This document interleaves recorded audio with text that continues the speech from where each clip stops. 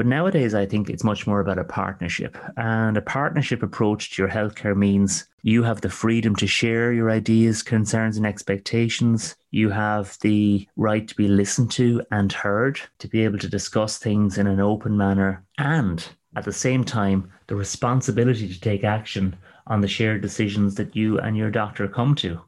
As I like to say, become more of an active participant in your own well-being, as opposed to simply a passive consumer of healthcare. I'm Dr. Mark Rowe, and welcome to my podcast, In the Doctor's Chair. As a family physician, my expertise is supporting people in the areas of positive health and lifestyle medicine. Join me in conversations that share life lessons, health habits, and leadership practices, focusing on positive psychology, lifestyle medicine, and ways that enable you to live with more vitality on purpose. Appreciating that when it comes to your vitality, that everything is so interconnected. Episodes will air weekly, and you can find me wherever you listen to your podcasts, and of course on my website, drmarkrowe.com. Health is the crown on the well person's head that sometimes only the sick person can see. It's our greatest asset. It's priceless. So why is being male a health hazard? Men's health affects all of us: partners, wives, children, and friends. Typically, men delay in seeking medical attention, and I see the results of this all the time in general practice. Men are often driven by symptoms to take action. Don't allow fear, denial, apathy, or believing that you're simply too busy to stop you from taking action to look after your greatest asset, your health. If you're a leader who recognises, particularly since COVID-19, that living with vitality and building a more resilient mind matter now more than ever for you and your team, then this podcast is for you. For further details, visit drmarkrowe.com. Today I want to talk about men's health. Many men I've met over the years as a family doctor have neglected their health, and I think that really encouraged me to write the Men's Health book back in 2009. And I wrote at the start of that book that being male was a health hazard. And back then when I wrote the book, the gap in life expectancy between men and women was about 6 years. That gap has now closed to 3.6 years. Women tend to live to be 84 in Ireland, men 80.4 years. So the gap has narrowed, but there is still a significant gap there. And when I wrote the Men's Health book, I was really interested in why that was. And I noticed in my practice, men often delay seeking medical attention. I call it ostrich syndrome, where they stick their head in the sand, and actually it may take a health crisis, personally or in a family or friend, to act as a wake-up call. Men often ignore important symptoms, tending to suffer in silence, perhaps with that stoical grin and bear it attitude. And of course, men often fail to avail of preventative checkups. And I was really interested in why that was. And from my own experience, I know it's partly a knowledge gap. And I have a term I use, I call it health IQ, which is having the knowledge, attitudes, and awareness to make informed choices and decisions when it comes to your long-term health and well-being. It starts with knowledge, and men often know more about their car than they do about their own body. For example, many young men don't appreciate just how important testicular self-examination can be. You know, testicular cancer is one of the commonest cancers affecting young men. Testicular examination is a very easy technique to perform. And of course, testicular cancer is pretty much 100% curable if it's picked up early. Similarly, for older men, they often don't know what the prostate gland does, where it's located, or what the symptoms of an enlarged or sinister prostate might be. Many men often will only attend the doctor when told to do so by their partner. And you'll have heard of the saying, men are from Mars and women are from Venus. And it is true that we have a different biological makeup to women. So we all have 23 pairs of chromosomes. 22 pairs of regular chromosomes, and then the 23rd pair, which is called the sex chromosomes. For women, it's two X's. For men, it's an X plus a Y. And this Y chromosome is what confers our maleness. It gives men testosterone, and of course, testosterone can be associated with aggression, an increased risk of accidents, an increased tendency to violence, and risk-taking behavior in general, whether that's binge drinking, casual sex, or illicit drug usage. Testosterone can also be associated with an increased tendency to store belly fat, which is a health hazard for male health. And it can also increase the risks of clotting, increasing the risk of heart disease and stroke.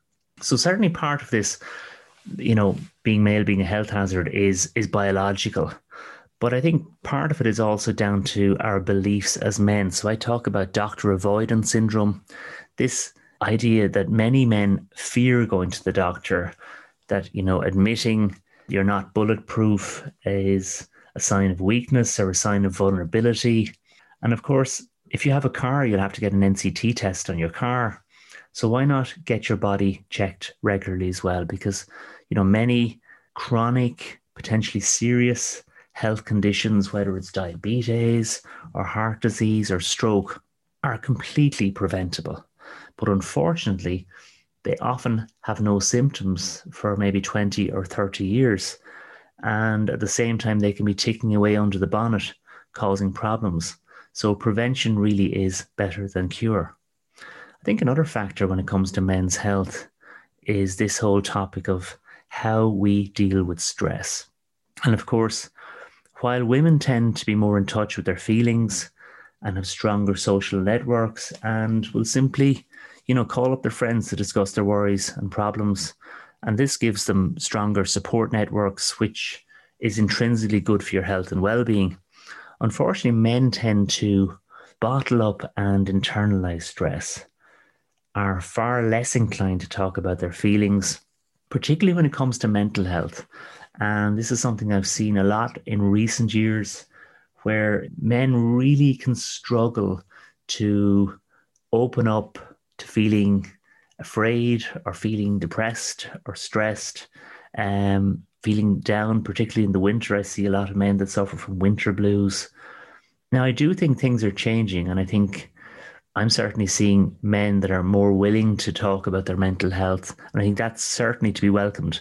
But I do think there still is a way to go here in terms of really leveling the playing field, as it were.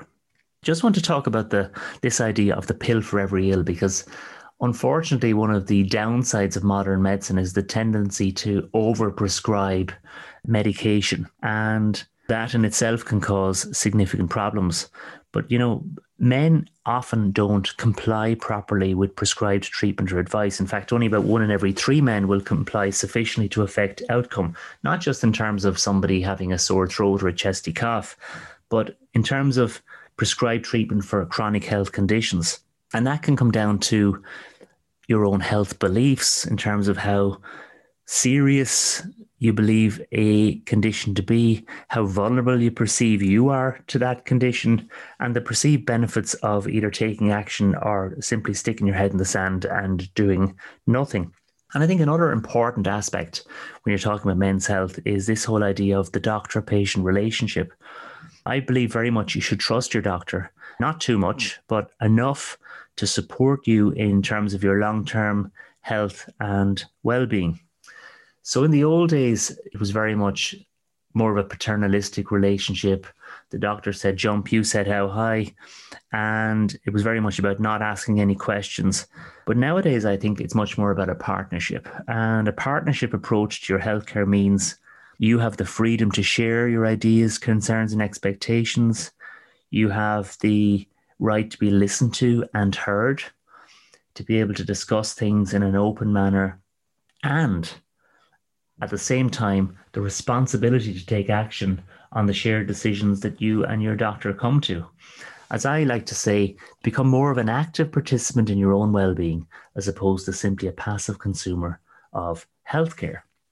So I'd just like to talk for a couple of minutes about how to get the best from your doctor or health advisor. And I think, firstly, don't be afraid or embarrassed to ask for help, to ask for advice, to ask for support, particularly if you're feeling down or stressed. Be willing to ask questions. The best patient is an informed patient. Consider writing the main symptoms down in advance, because research shows that we often forget to either ask something important or tell something significant when we're with the doctor. We may have something we go into the doctor with, but there might be something much more important underlying all of that we forget to mention. Try and understand the pros and cons of any medication you're offered. For example, if you're being given a prescription, it's really good to understand, is this prescription necessary? Why do I need to take it? What are the benefits? What are the side effects? What are the risks? Are there alternatives? And of course, in terms of lifestyle options, there often are alternatives. There often are alternatives to taking prescribed medication for many chronic health conditions. Talking therapy and counselling can be a very effective option if you're suffering from a low mood, or you're feeling stressed, or you're feeling anxious or depressed. So looking at what the other options are, either as well as or potentially instead of medication. And in terms of talking about this idea of health IQ, know your body, know how your body works, know what's normal for you. And if you notice a change, seek help. For example, if you have a chronic cough, or if you start to cough up blood-streaked sputum, go to your doctor. If your bowel habit changes, if you're passing blood from the back passage, you need to go to your doctor.